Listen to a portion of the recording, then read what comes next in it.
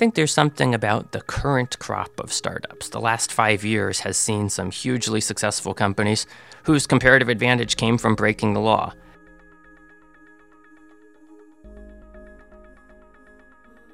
When does a corporation deserve the death penalty? Tech giant Uber has gotten tons of bad press this year, mostly over allegations of sexual harassment and retaliation that exposed a real culture of impunity at the company.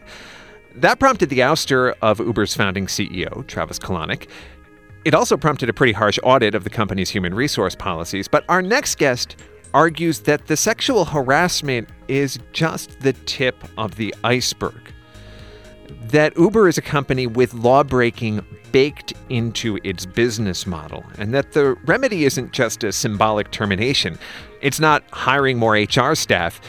It's using the enforcement arms of government to put a $60 billion company out of business.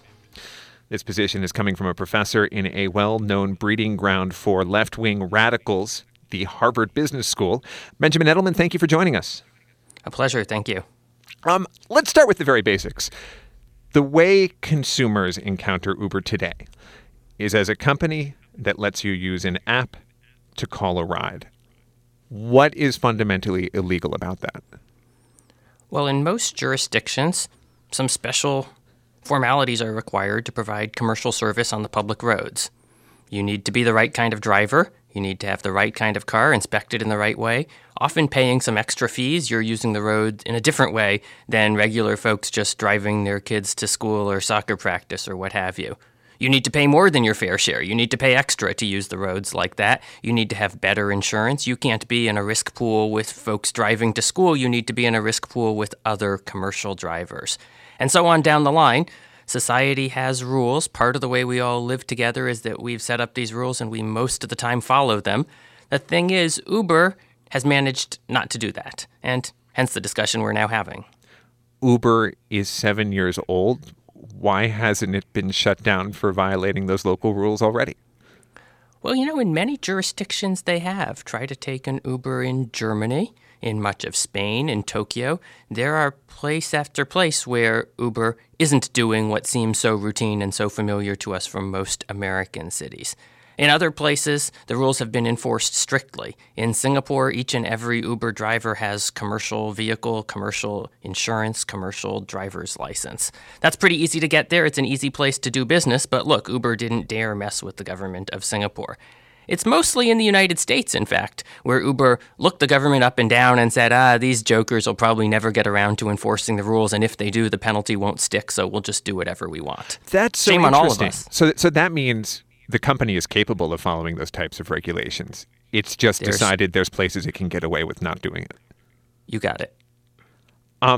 Let's walk through the history, how Uber got to that point, because it did not start out as the type of company it is now. Initially, it was compliant with the law. Well, that's right. Uber began with black cars. They were seeking to make it easier to call a sedan, a licensed fancy vehicle that wasn't cheap if you called it directly and still wasn't cheap if you called it via Uber.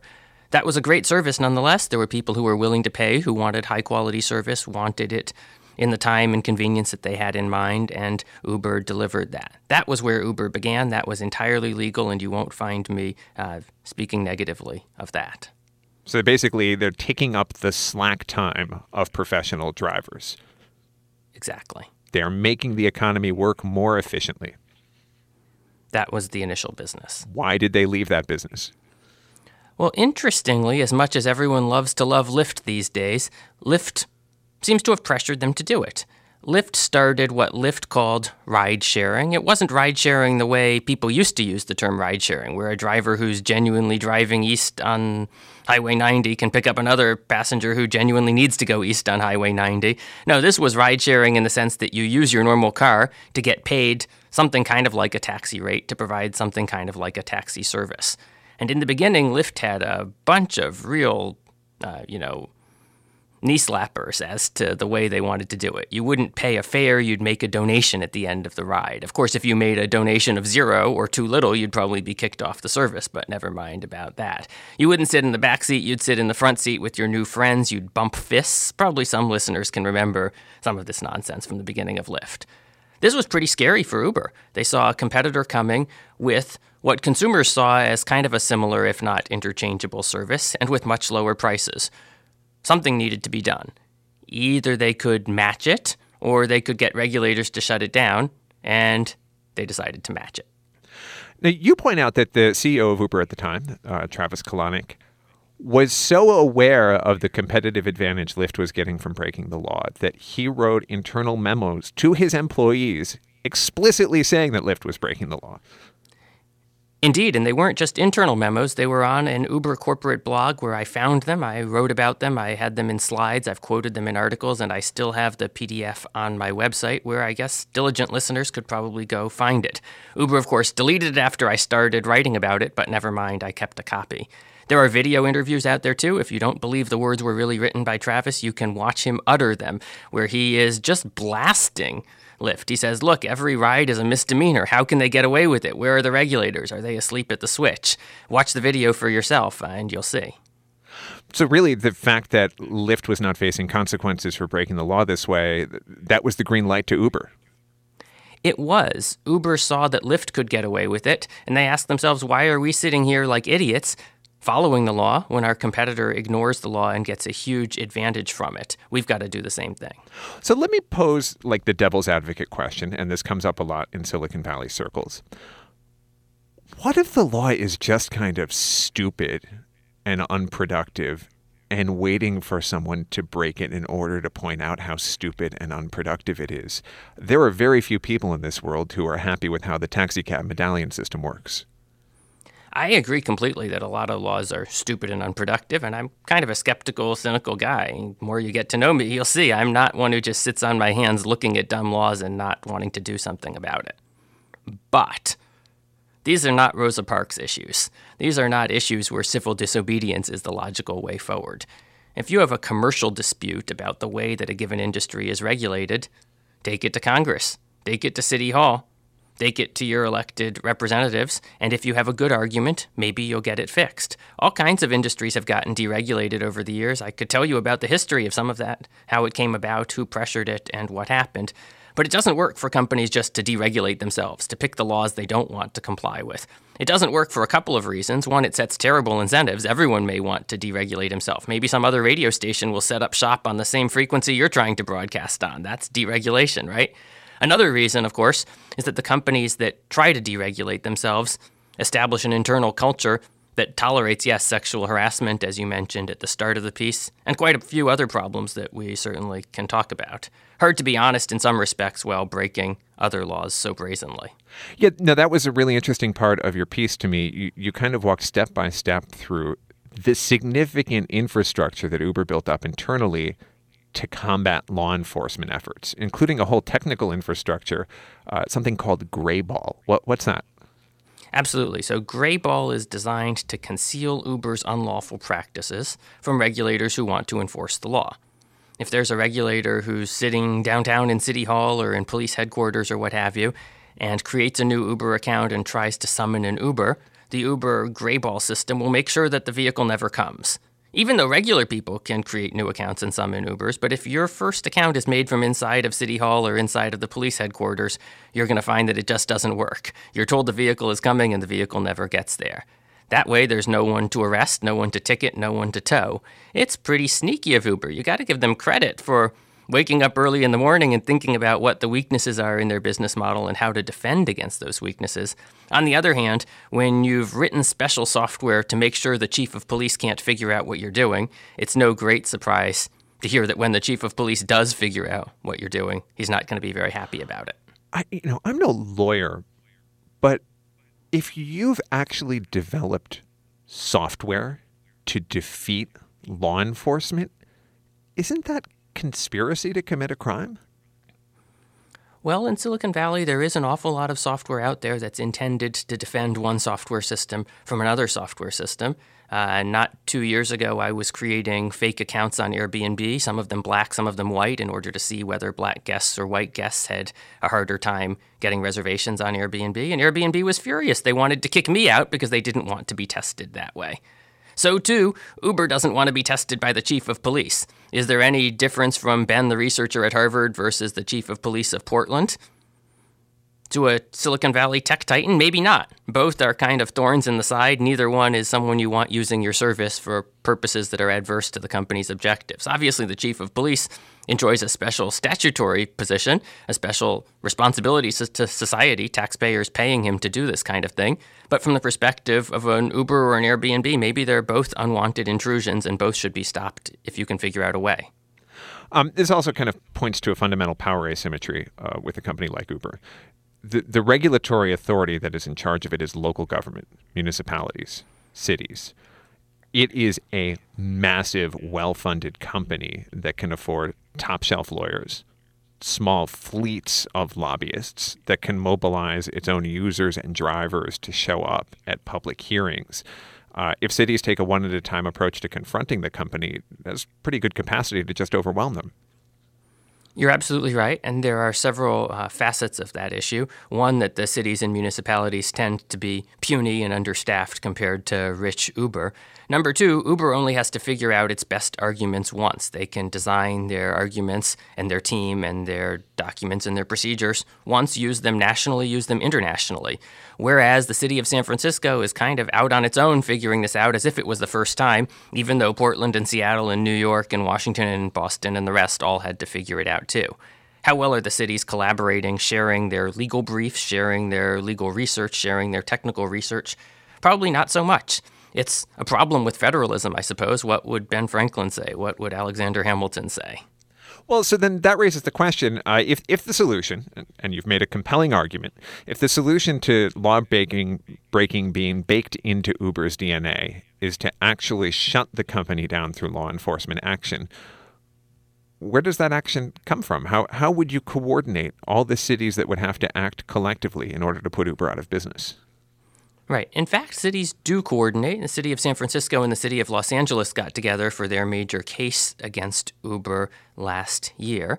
So a set of these city transportation planners, city enforcement authorities would get together, maybe through a trade association. One hopes they know each other and are in touch generally. If 5 major cities got together, I bet 15 more would want to join in.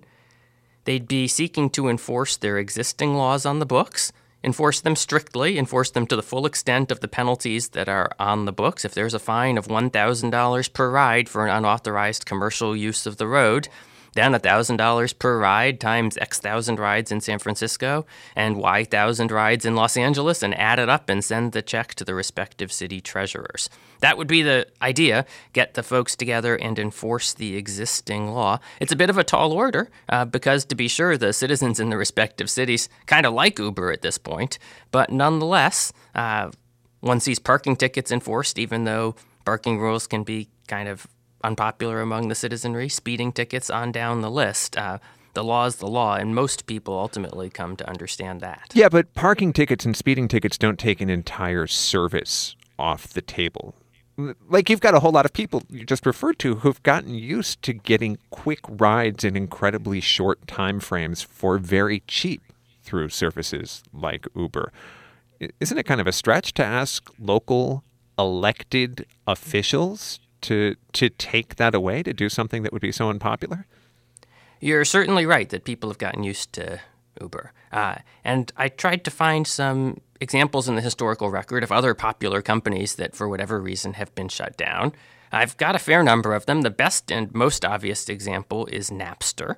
Napster, of course, was a file-sharing program. It was widely used. I was a freshman in college the year Napster came out. Imagine how many other freshmen were using it, though. Actually, it wasn't really my thing.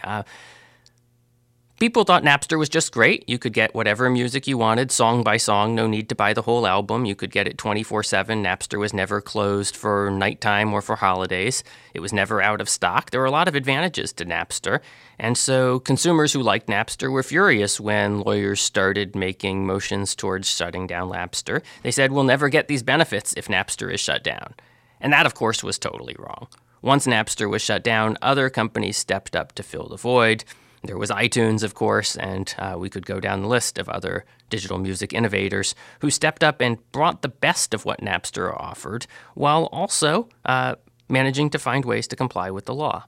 That's what I'd expect to see if Uber, and to be sure, Lyft also, face strict enforcement of existing regulations, we'd see new companies that used legal licensed vehicles. They might not be quite as cheap as Uber, just like iTunes isn't quite as cheap as Napster. It's hard to fight with Zero, but it's all a whole lot cheaper than CDs, and anything that comes along is likely to be quite a bit cheaper than taxis have been. So how much, has anybody tried to quantify how much of the cost savings in an Uber fare comes from the savings they realize by skirting the law on commercial licensing and so forth? Right. There are a variety of different facets to the cost savings. There's commercial licensing, there's commercial vehicle inspection, commercial insurance. You could go down the list. How about paying road tax? Here in Massachusetts, the tax to put your vehicle on the road differs when it's a commercial vehicle versus a non-commercial vehicle. Even the toll to drive through the tunnel is higher if you're a commercial vehicle, reflecting that we charge more to companies. Personally, I think that's probably prudent. It seems like a lot of democratic societies have all reached the same result independently, so we might think that it's right. In jurisdictions where Uber complies with the law strictly, such as in Singapore, usually Uber's cost difference relative to the taxi is kind of smaller, might be 25% cheaper than a taxi. On the other hand, taxis in Singapore were pretty cheap to start with, so you've got to be careful drawing too much from that specific example. Right now, in a lot of places, Uber is about, 40% less than a taxi? It is, but it's unclear to me to what extent that's because they're just burning down their startup capital to try to get market share. The company's losing $2 to $3 billion a year at this point, subsidizing rides and subsidizing drivers. You make a good point. There's a lot that's inefficient about Uber, of course. At least a taxi fleet, when a car needs a new exhaust pipe, there is an efficient mechanic who knows how to do that, who does it at the right price and has done thousands of that same task over and over. When an UberX driver needs a new exhaust pipe, he's driving into the car dealership or the mechanic's office and negotiating one by one, probably not getting the best price or the best terms. There are respects then in which Uber is actually a lot less efficient than the incumbents. So hard to know exactly what's going to unfold in that respect. We're speaking to Benjamin Edelman. He's a professor at the Harvard Business School. His his degrees are in law, statistics, and economics. His article at Harvard Business Review is Uber Can't Be Fixed. It's Time for Regulators to Shut It Down. And I want to kind of pull back and dig into some of the bigger picture questions that are raised by the example of Uber. Like the first one is, to what extent is what you're describing at Uber, this approach of break it till you make it when it comes to law and regulations, to what extent is that endemic among other new startups coming out of Silicon Valley? You make a great point, and I agree completely. One of my favorite examples in that regard is YouTube. From litigation documents when Viacom sued YouTube, we know just how dirty YouTube was. The co-founders themselves were intentionally and personally uploading copyright-infringing videos. They weren't doing that because they hated copyright law, although they did. They were doing it because they wanted to get a comparative advantage. They wanted to get more great videos on their site so that people would watch YouTube rather than some of their early competitors. So they would just incidentally record a Jon Stewart monologue off of their cable provider, rip it as a YouTube video, put it up, and then anybody Googling Jon Stewart, The Daily Show, is going to come to their site instead of Viacom's. That was the idea. And they would show the video with typically no ads in that era, whereas Viacom might have some ads. Their quality might be better at YouTube. There were a bunch of things they were doing, unencumbered by the fact that Viacom wanted to actually make some money to recover their costs, whereas YouTube didn't really have any costs in that moment, and so they were happy to do it for free. But YouTube kept clean. It pretty rigorously enforces copyright now on its site. It has ads and monetization mechanisms for people who do want to put their own copyrighted material up there. Why do you think Uber couldn't go through the same transition and come into the light? The fact is YouTube got pretty lucky. The misconduct that came out in Viacom litigation included the co-founders of YouTube personally uploading infringing videos, destroying evidence, deleting emails. In a very similar world to our own, but just ever so slightly different, the YouTube founders would be in jail for destruction of evidence, for lying about it, for falsifying records. Amazing work by the Google lawyers who defended them. Kudos to them. They're capable attorneys, and they could make a silk purse out of a sow's ear. That doesn't mean Uber's lawyers will be as skillful or as successful. I think YouTube is probably the high watermark of just how good a job good lawyers can do. Uber, along the way, has some other just outrageous nonsense. Email from Travis about when you can use drugs in the workplace and when you can't. Email from the Miami city manager to Miami drivers about how to trick Miami airport police so they don't realize that you're a commercial driver. The list goes on. The misconduct there on orthogonal matters, on things sort of collateral to Uber's real business, yet attempts to keep the company going despite the culture of illegality. Look, that's a notch beyond what we saw certainly at YouTube. The other big example that came to my mind reading your article was Airbnb, which has had a lot of tussles with local governments here in the Bay Area. Basically, every municipal zoning code says if you're not a hotel, you can't rent for less than 30 days. And that's exactly what Airbnb facilitated. And in very high-valued areas like San Francisco, they wound up converting some of the housing stock into de facto hotels, making the housing markets even tighter.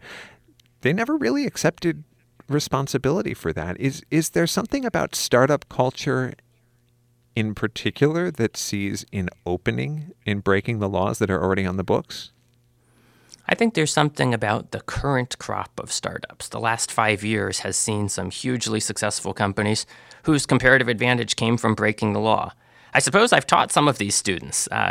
In my MBA classroom, occasionally I get students who have ideas not totally unlike what we've been discussing, and I try to tell them why it's not a great idea, but at the same time, they push back. They're capable advocates for their own position. They say, hey, but look what Uber's doing, look what Airbnb's doing, look what YouTube successfully did.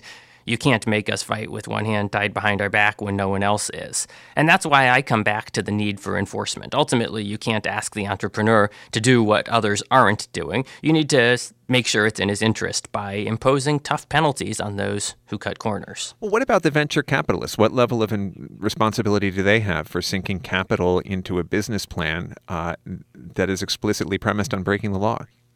You're absolutely right. In fact, there's been some litigation against the investors who funded these companies. The music company Universal Music Group sued a group of investors. The case caption is Universal Music Group versus Scheller, arguing that Scheller and the other investors had so intertwined themselves with some of the copyright infringing websites as they managed those sites, as they gave tips to the management team, and of course stood to profit handsomely if the sites took off, that Scheller et al. Should be liable for the underlying unlawful acts, the copyright infringement.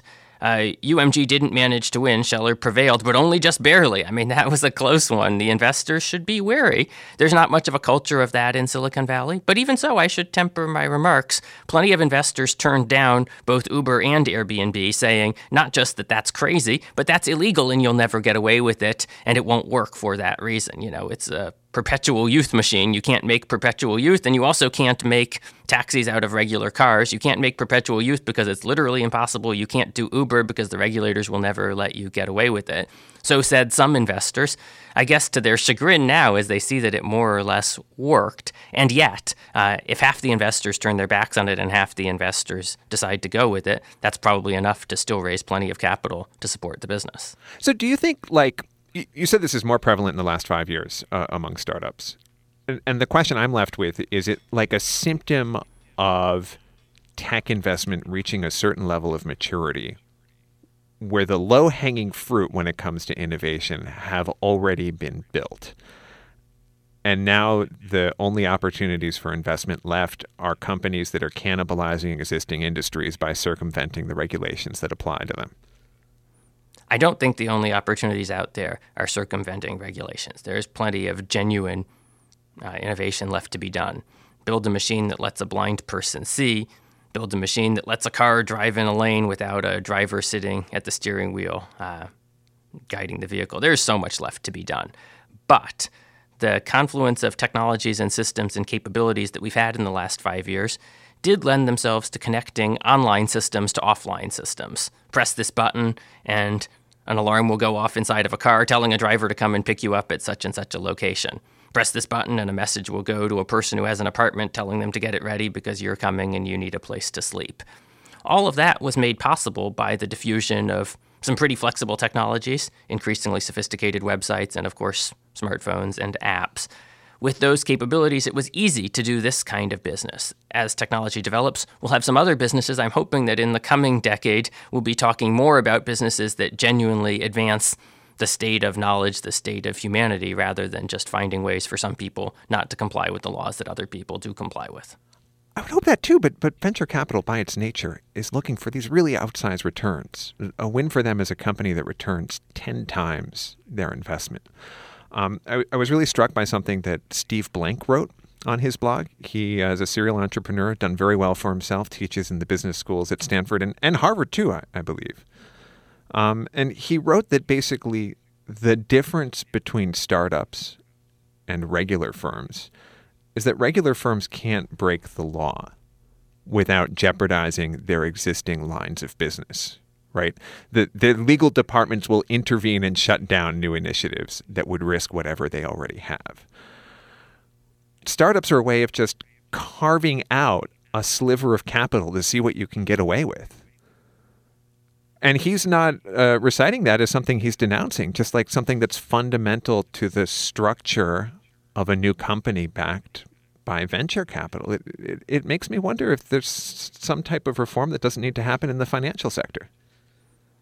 Well, I'd be all in favor of making investors more liable when they're deeply intertwined with company activities. An investor who sits on the board, who has a major upside if things go right, why shouldn't they be liable? What is the principled reason why their loss should be limited by the amount they put in? That's a controversial view. You'll find plenty of people who disagree. Certainly routine mom and pop investors who buy a few shares on NASDAQ, they shouldn't be liable beyond. Yeah, but they're buying shares in regulated, publicly traded companies. They're operating in a completely different world from a venture-backed startup.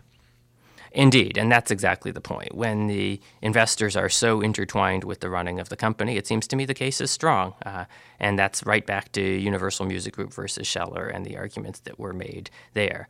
To the suggestion that startups enjoy a special place in society where they don't have to follow the laws, as a practical matter, that is kind of what we've been seeing for the past decade. I don't know that that's a good thing. Maybe folks will disagree about it. Ultimately, it's a question for legislators and judges to opine on.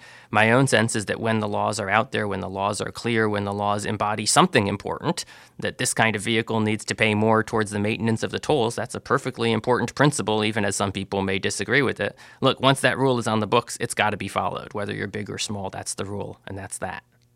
All right. Benjamin Edelman, thank you so much for taking the time to speak with us. A pleasure. Benjamin Edelman is a professor at the Harvard Business School. He has advanced degrees in law, statistics, and economics. His article in the Harvard Business Review is Uber Can't Be Fixed. It's time for regulators to shut it down. That was episode 2 of our newest project at KPFA, Upfront Tech. If you like what you're hearing, help us out. Rate and review Upfront Tech in whatever app you use to listen. It really helps us get the word out. Upfront Tech is produced and hosted by me, Brian Edwards-Tiekert. This episode had help from Deanna Martinez. We're shooting to put up a new episode every Friday. Most of the time, that means you'll hear them here before they ever go on the air. It also means that you'll hear longer, more in-depth versions here because no clock. That is the beauty of podcasting. If you just found this and you like it, especially if you live in the Bay Area, you might like the daily show that we produce at KPFA. It's called Upfront. No tech, just Upfront.